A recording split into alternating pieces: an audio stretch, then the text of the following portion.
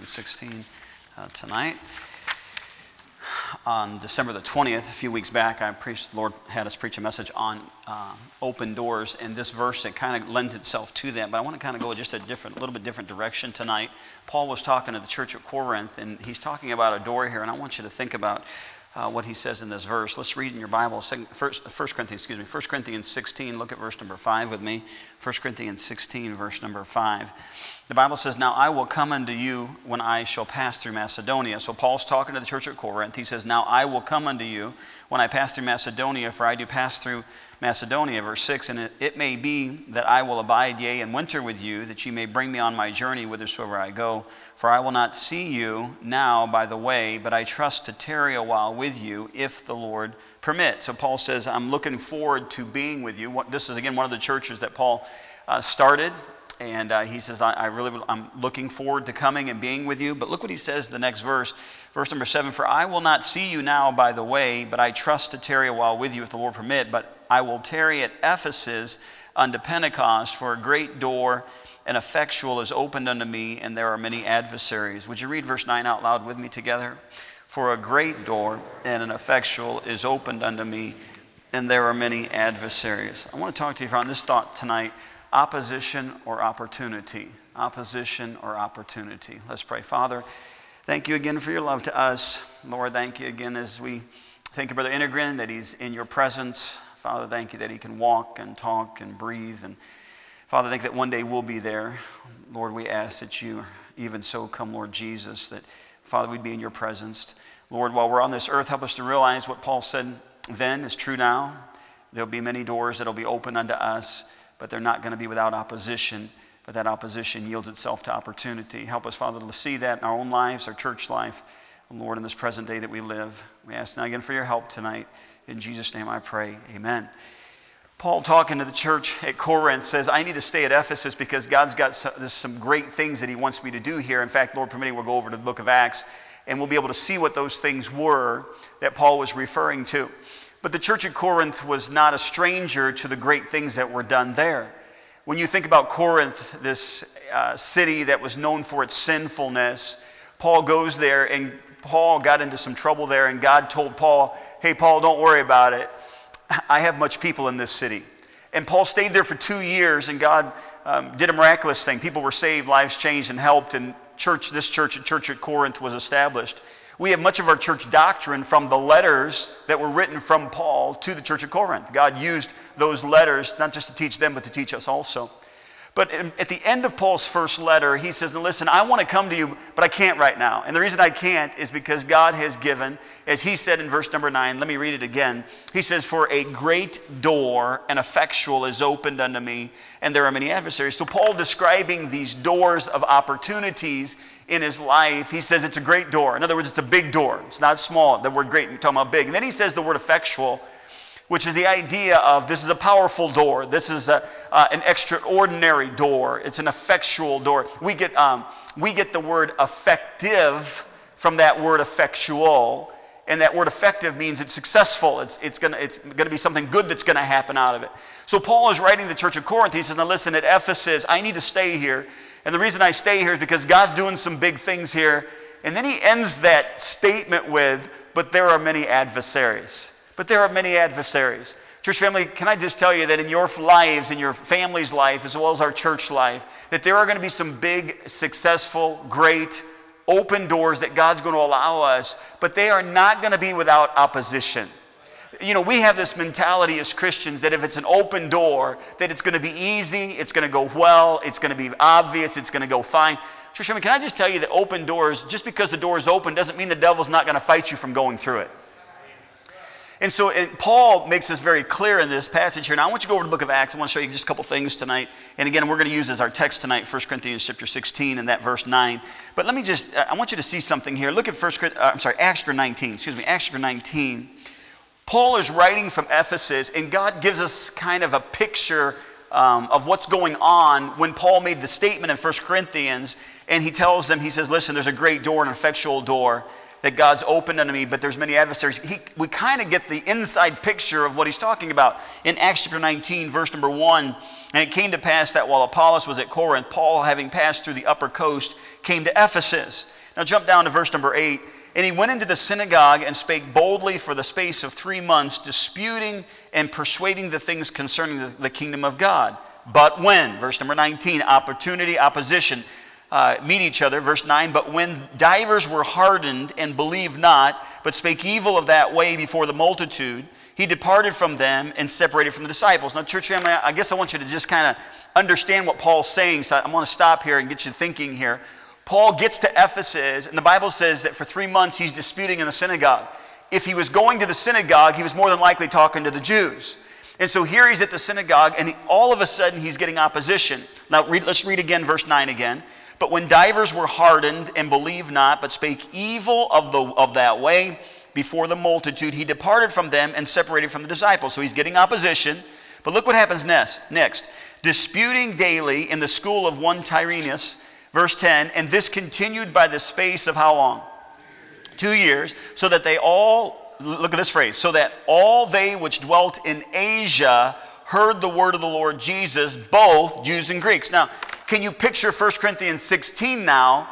He says, I can't come to you at Corinth, and the reason I can't come is because a great door, an effectual door, a powerful door has been opened unto me, but there are many adversaries. The adversaries that were standing there speaking evil of what Apostle Paul said, Paul says, that's fine. I can handle that opposition, but there's a great opportunity. He goes to the school of Tyrannus, and when he's there, he reaches people there that are going to send the word, as the Bible says, throughout all Asia. That's an amazing thing, that God used this opposition to keep Paul saying, hey, God's doing something great here, even though the devil's fighting us here. I want you to see something else here. It's kind of interesting here. In verse number 17, I'm going to pick in verse 18. In verse 18 of chapter 19, he says, and many that believed came and confessed and showed their deeds. Many of them also which used curious arts brought their books together and burned them before all men. And they counted the price of them and found it 50,000 pieces of silver. So mighty grew the word of God and prevailed. Now, is that not a good opportunity? People are bringing their sinful books and burning them, and many people are believing. Hey, church, that's what we want at the Heritage Baptist Church. We want to see Christians that maybe were in sin get out of sin. We want to see people who are lost come to the Lord Jesus Christ, forsake that old lifestyle, and come and live the new life of the Lord Jesus Christ. That's a wonderful thing that happened. But it wasn't without opposition. Look at verse number 23. In the same time, there arose no small stir about that way. In other words, the same time that people were bringing their books and burning them, the same time that both Jews and Greeks were being saved, at the same time that the word of God's going all over Asia. Verse 23, the same time there arose no small stir about that way. For a certain man named Demetrius, a silversmith, which made silver shrines for Diana, brought no small gain unto the craftsmen, whom he called together with the workmen of like occupation and said, sirs, ye know that by this craft we have our wealth. Moreover, ye see and hear that not alone at Ephesus, but almost throughout all Asia, this Paul hath persuaded and turned away much people, saying that they be no gods which are made with hands. So that they not only is this our craft is in danger, and said it not, but also the temple of the great goddess Diana. Verse number 28, and when they heard these sayings, they were full of wrath and cried out, saying, great is Diana of the Ephesians. And the whole city was filled with confusion, and having caught Gaius and Aristarchus, men of Macedonia, Paul's companions in travel, they rushed with one accord into the theater, and when Paul would have entered in unto the people, the disciples suffered him not. And certain of the chief of Asia, which were his friends, sent unto him, desiring him that he would not adventure himself into the theater. Follow now, verse 32. Some therefore cried one thing, and some another, for the assembly was confused, and the more part knew not wherefore they were come together. And they drew Alexander out of the multitude, the Jews putting him forward, and Alexander beckoning with the hand, and would have made his defense unto the people. But when they knew that he was a Jew, all with one voice, about the space of 2 hours, cried out, great is Diana of the Ephesians. And when the town clerk had appeased the people, he said, ye men of Ephesus, what man is there that knoweth not how that the city of the Ephesians is a worshipper of the great goddess Diana, and of the image which fell down from Jupiter? Seeing then that these things cannot be spoken against, ye ought to be quiet and do nothing rashly. For ye have brought hither these men which are neither robbers of churches, nor yet blasphemers of your goddess. Wherefore if Demetrius and the craftsmen which are with him have a matter against any man, the law is open, and there are deputies, let them implead one another. Now, church family, I read all those verses because I want you to see the picture of what Paul was saying in 1 Corinthians. He's telling them in 1 Corinthians, when he said in verse number 9, he said, for a great door and effectual is open unto me, but there are many adversaries. In Ephesus, people were being saved, but there was also opposition to those people being saved. Can you imagine for 2 hours, the city is in an uproar, and they're all crying out, great is the goddess of Diana. And that's all they said, over and over and over for 2 hours. That was the opposition that Paul was referring to, and Paul says, I can't leave. I need to stay here because God has a great door. There's people that are being saved and lives that are being helped. And he says, even though there's opposition, there's a great opportunity here. Now, church family, in our Christian life, we are going to have those same things happen.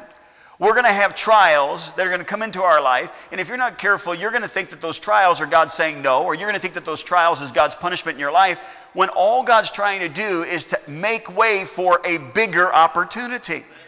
Think about just a couple thoughts on this tonight, and this is what I want you to see tonight. When you think about what Paul said in that verse, in verse number 9, for a great door and effectual is opened unto me, I want you to think about what Paul was talking about to the church of Corinth. He was saying, when he says a great door, he's saying there's an opportunity here.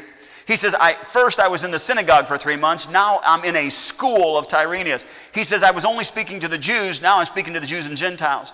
He says, I was only on the Sabbath talking to them at the synagogue, now I'm talking to them daily. He says, I was 3 months at one point, now I'm 2 years. He was saying, hey, listen, there is an opportunity. Hey, church family, we've got to be careful that we don't miss the opportunities that God gives us. You know, in your family setting, there's certain times that you're dealing with your children, and if you're a parent, it's almost like the light comes on and says, hey, listen, this is an opportunity. It's an opportunity for me to teach something. It's an opportunity for me to get his heart. It's an opportunity for me to be able to mold his will. And you know, as a parent, you don't want to miss those times. Because they don't just always happen. They don't always happen. You've heard me say before, and I've told my wife the same thing. And my kids, it's funny because they listen to me sometimes while I'm preaching. But we were sitting around the other night, and the kids were just talking. And when my kids talk, to be honest with you, as a parent, I like to hear them talk. And so all of a sudden, one of the kids stopped and says, Dad's listening to us. And there's a joy about being a parent of watching your kids laugh together. And I'm talking about clean laughter, but there's a joy about your kids getting together. And my kids are getting older, and I don't know how much, I can't remember when they were really small, but as your kids get older, it's nice to see them talk to one another. And it's nice to see them communicate. And for me, I kind of enjoy sometimes when they make fun of each other. And we enjoy those things. But you know, when a child, and your child's getting older, and he's 15, 16, or 17, and all of a sudden they're coming and asking you questions, as a parent, you think to yourself, hey, whoa, we're going to stop. You know why? Because you have an opportunity. You know, spiritually speaking, it's the same way, not just in a family, but spiritually speaking, you've got these same opportunities that are going to happen in your life. You don't want to miss them. Now listen to me closely. Over the years that I've been here, I have seen people who have wasted spiritual opportunities in their life because they did not see it as a spiritual opportunity. Hey, I've got this ministry that I'd like for you to be a part of. Well, I really don't have time, my job. I want to tell you something, if you're not careful. By the way, what is it? I know this is not a Bible verse, but tired men rule the world. Can I just tell you what? You can still serve God and be tired. This is not your rest. And so we as Christians, we have to understand that there are going to be times in our spiritual life that, yes, I'm going to be tired, and yes, I'm not going to feel like it, but I've got to take the opportunities that God gives me. You know, the very time you don't get up in the morning to have your devotions is going to be the very time that God wanted to do a work in your life, for not for future, but for that day. Hey, there's opportunities, and there'll be opposition that will come with those opportunities, but don't miss the opportunity. But that's the first thing I see in that verse. But here's the second thing I was thinking about in this verse here in verse number 9 of chapter 1 Corinthians 16. He says, for a great door and effectual is opened. Now, I don't know if you get your Bible back there or not, but think about it. He says there's a great door and effectual that is opened unto, you remember what the word was? It was me. It was the person, Paul. He said, there's a great door, it's open unto me. You know what I gather from that? There are certain doors that are only going to be open to you. There's certain doors that are only opened unto you. And so you need to make sure that you don't miss those doors, because those are doors that God specifically, opportunities that God specifically gave you. You say, God doesn't do that. He does that. No, that's not true. Think about it for a moment here. All of us have different spiritual gifts. When you go back and study the parables, you're going to find out that he gave one guy 5 talents, he gave another one 2, and he gave another one 1. And by the way, it's not a matter that God's a partial God. God's an equitable God. But what God does is he does not judge us by how many talents he gives us. He judges by what we do with what he gave us. The second parable that talks about the talent was kind of interesting because there was 10 servants and he gave each one of them one. It's not a matter of you made, because one guy took the one and made 10 and the other guy took the one and made 5 and he said the same thing to both of them. Well done, thou good and faithful servant. You don't have to be a talented, quote unquote, talented Christian to use the talent that you have. If you're a one-talent Christian, you do the best with your one talent, and you're going to hear the same thing at the judgment seat of Christ of well done, thou good and faithful servant, as the person who was given 10 talents, and they seemingly, boy, that person there, he's going to be really rewarded. When we get to heaven, we're going to find out the rewards will not be to the pastor behind the pulpit, it'll be to the person in the pew. That picture of Brother Intergren, I have no doubt at the judgment seat of Christ that he is going to have tons of rewards. Brother Intergren, I hope Mr. Stumple, Brother Stumple can help me out here. But was it the Faith Baptist Church that he helped first as far as the pastor in Olathe? It wasn't Brother Watson. Brother Shove, do you remember who the pastor was? Dakin. Brother Dakin, that's where he started out, and he helped in that church for years. And then again, I don't remember if there was another church before he came here, before God brought Brother Intergren here. But the thing about Brother Intergren is Brother Intergren was a help to the pastor. You talk about a brainiac. Brother Intergren, when it comes to numbers, he talked on a different level. Don't worry, none of you have that problem. Okay.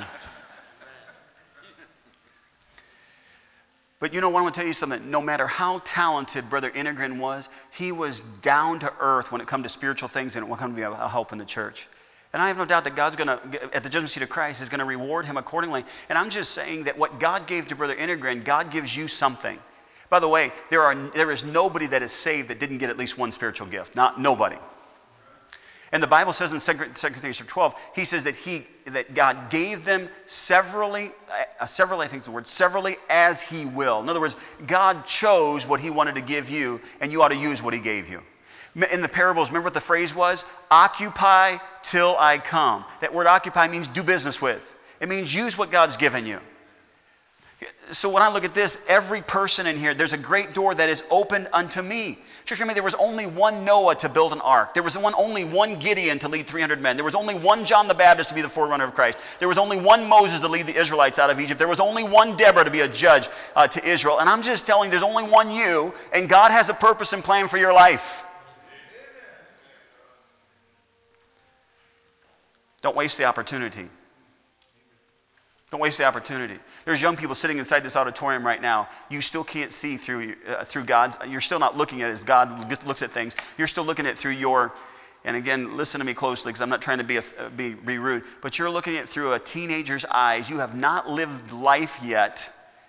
And you've not gotten to the place that God wants in your life. And if you would just simply say, okay, here I am, this is what I want to do your will. If you'll do God's will now, you will end up doing God's will later in the sense of, you got a mom and dad at home. They tell you to make your bed. If you can't make your bed, how are you ever going to do God's will for your life in the future? It's funny because I know you guys don't like it when I do that, and you don't have to stand tonight. You can just breathe easy, okay? You ought to make your bed. Okay? And if for no other reason you ought to make your bed, and I know your thought, I'm going to get in it again anyway. If for no other reason you ought to make your bed, because your mom and dad told you to make your bed. And he that is faithful in that which is least, now I want to tell you what the Greek means there, make your bed. He that is faithful in that which is least is faithful also in that which is much.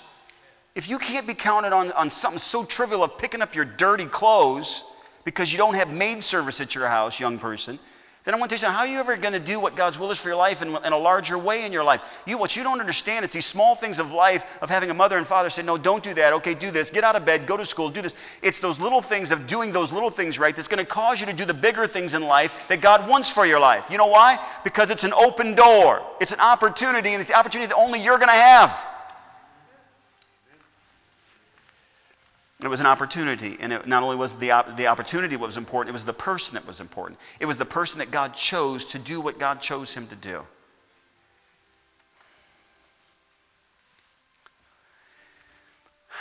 Brother McMacken, how long have you been coming to our church now? How long have you been coming?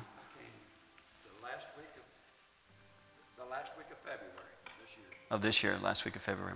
He knows exactly how long he's been here. Brother McMacken, he'll send me an email every once in a while. And he says, hey, listen, I was studying this particular passage of Scripture. What do you think about this particular thing? And I'm very careful about answering his questions because he studies his Bible, which means I have to study mine.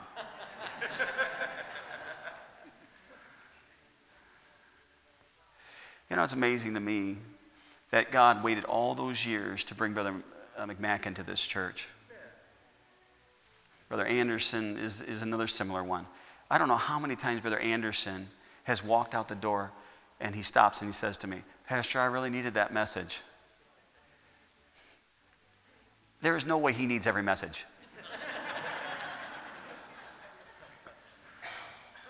His wife might need him, but not him. Okay.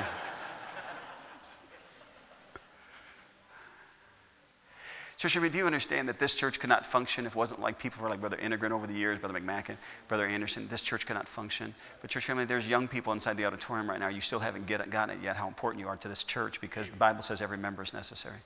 Amen.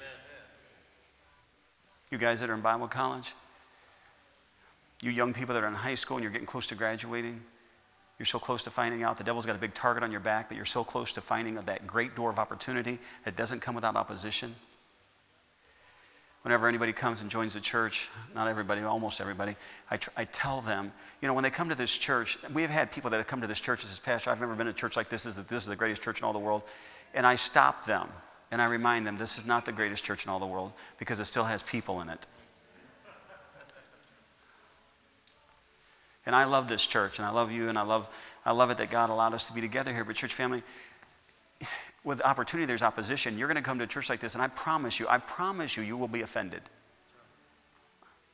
You're going to, and the devil knows, you're going to be offended by some message. You're going to be offended by some church member. You're going to be offended because something's broke around here. I don't know. You're going to get offended. And so when you come to the Heritage Baptist Church, you don't come to this church thinking, you know, this is the greatest church in the world. You think we've got a great God that he placed me here. And it's like, I hate to use a presidential term, but it's not, stop asking what your country can do for you. Ask what you can do for your country. That same idea goes with church. This is not about what can the church do for me. And we understand God gave the church to do something for me, but the mentality of I'm going to go to church because of what I get out. You come to church because what God wants to do through you at the church. What do you mean? Because we're a body.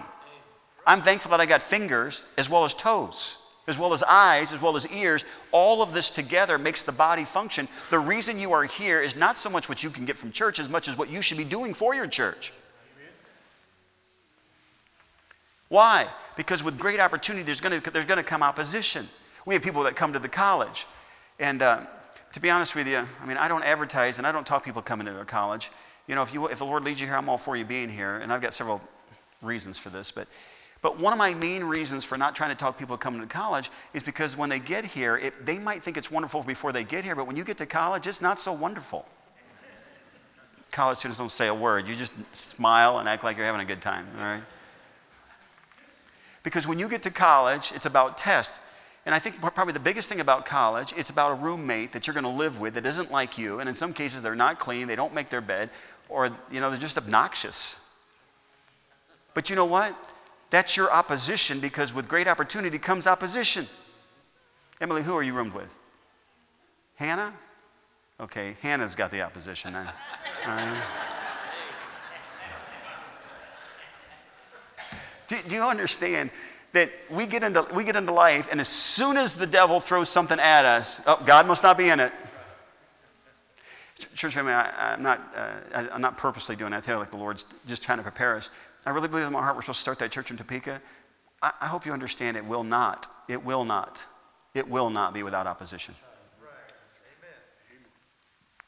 God's done some wonderful things already in the preference of that, but it won't be without opposition. Something else here last of all, that's this. Not only was there an opportunity, and not only was there a person, but there's an enemy.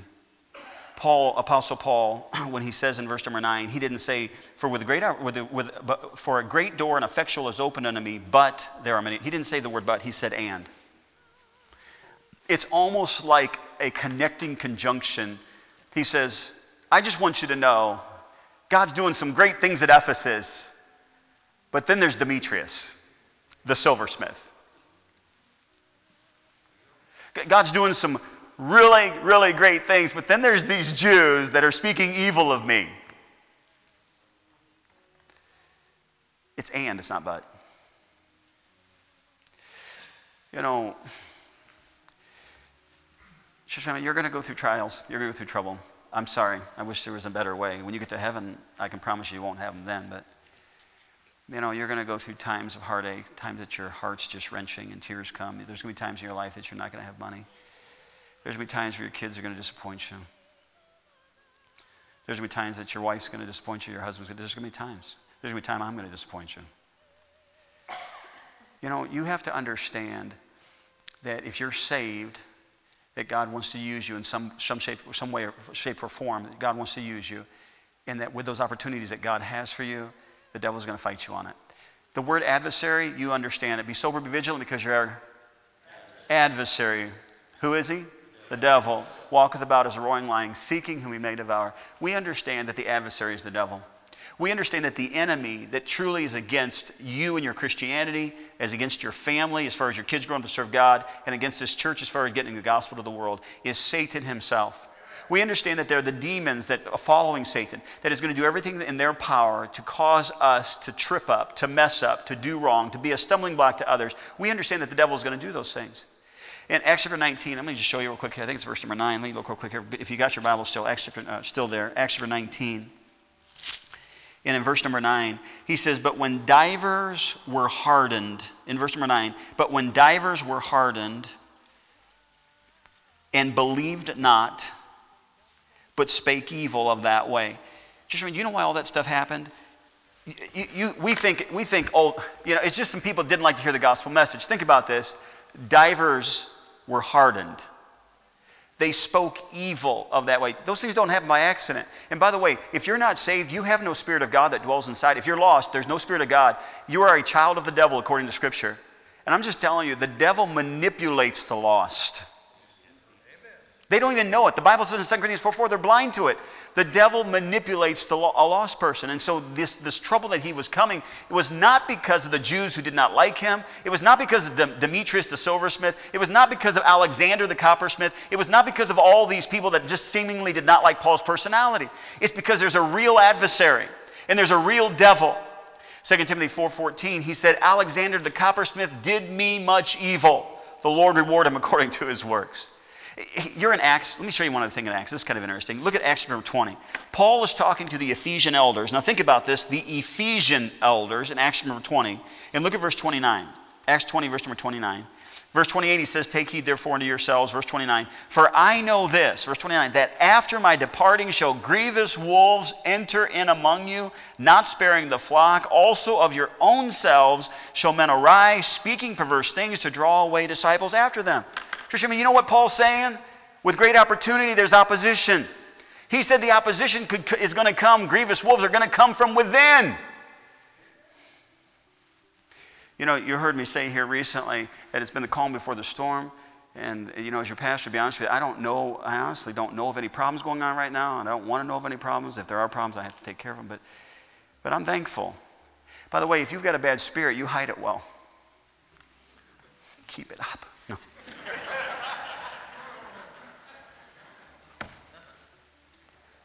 Man, what a wonderful thing it is where God's people are getting along and God's people are trying to witness. And God's people, man, what's a wonderful thing. But church, I want to tell you something. If the Lord tarries is coming, the devil's not going to leave us alone. Not going to leave us alone. And by the way, I know, and you know, there's some of you in here, you are struggling. We're not without struggles. We're not without problems. But can I tell you that Joseph became the governor of Egypt, but it was not without opposition. He spent 13 years as a slave and as a prisoner. Daniel became first in command after Darius because he's one of the top 3 presidents, but it was not without Darius saying, don't pray, don't look to any other god. And he immediately went to his room as he did aforetime, and he prayed, and he's thrown into a lion's den. Apostle Paul talks about that light affliction, and I won't turn to it tonight, but Paul says, I was beaten, I was in hunger, I was in the deep. He goes through all of these things that he calls light affliction, and you know what? He wrote 13 books of the New Testament. Amen. Do you understand that with with opportunity is going to come opposition? But can I also remind you tonight that Jesus said, now unto him that is able to do exceedingly abundantly above all that we ask or think, according to the power that worketh in us. And I understand that God, who is able to do anything, will allow sometimes opposition. This last Friday, today's Sunday, I think it was Friday. This last Friday, I was at basketball practice, and we had the full court. At our gym, a lot of times the girls have to practice volleyball, so you only have half a court. If you've ever tried to practice basketball with a half a court, it's not very good. All right, you're trying to, and here's the reason why. If you're only running half a court, but then you get into a ball game and you're running full court, they're winded, they can't run well. And of course, there's a lot that has to do with desire, but still, physically, you've got to get exercise. So we had the full court on Friday. When I was in school, we did minimum of 20 shuttles. Now, a shuttle is you run to the half court line, run back, run to the run to the free throw line back, half court line back, the other free throw line and back, and then the full other end of the gym and back. That's called one shuttle. And you run those. We'd run about at least 20 of those a practice. And our practices were after school for about an hour. They were for an hour and a half, besides the times that we'd practice other times. So we had the full court on Friday. And I said, fellas, we're going to do a few shuttles. Now, I'm not going to kill them. If they had to do 20, we'd take half of them to the hospital in the ambulance, okay? So I didn't bother killing them. And there's no use killing them because we don't play enough games to do it. And so anyway, I just said we're going to run. But they had to run those shuttles, and I'm telling you, they were about to die. Here, you guys that were in that practice, stand up for just a moment so I make fun of you. Stand up for Jesus, you soldiers of the cross. All right, this is the basketball team, all right? Now, as you can see, I do not have much to work with, all right? Now, I would say they're probably better football players than they are basketball players. Because if you've ever played with them, they're rough, all right? So, thank the Lord for that. Marshall, are you the senior this year? Am I correct on that? Now, you tell me if I'm exaggerating, but when I was leaving the gym, you were over in the corner on the floor.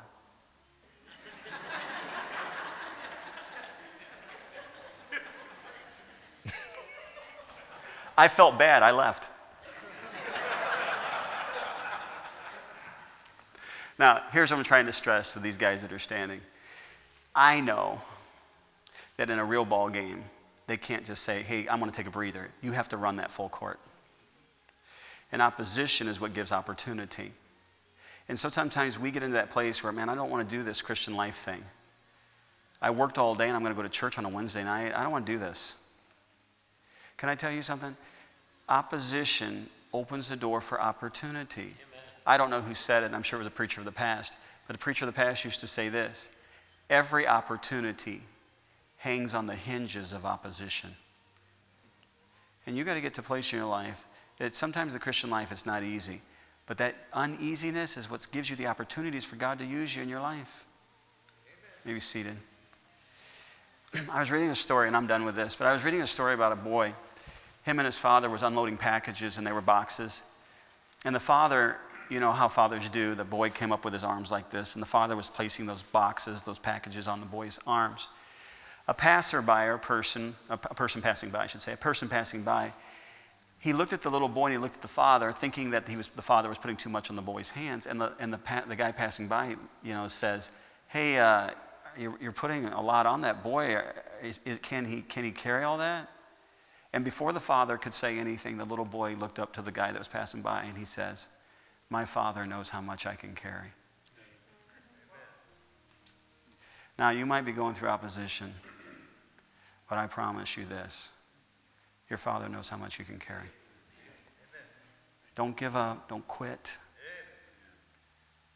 Great opportunity. Would you bow your head and close your eyes tonight?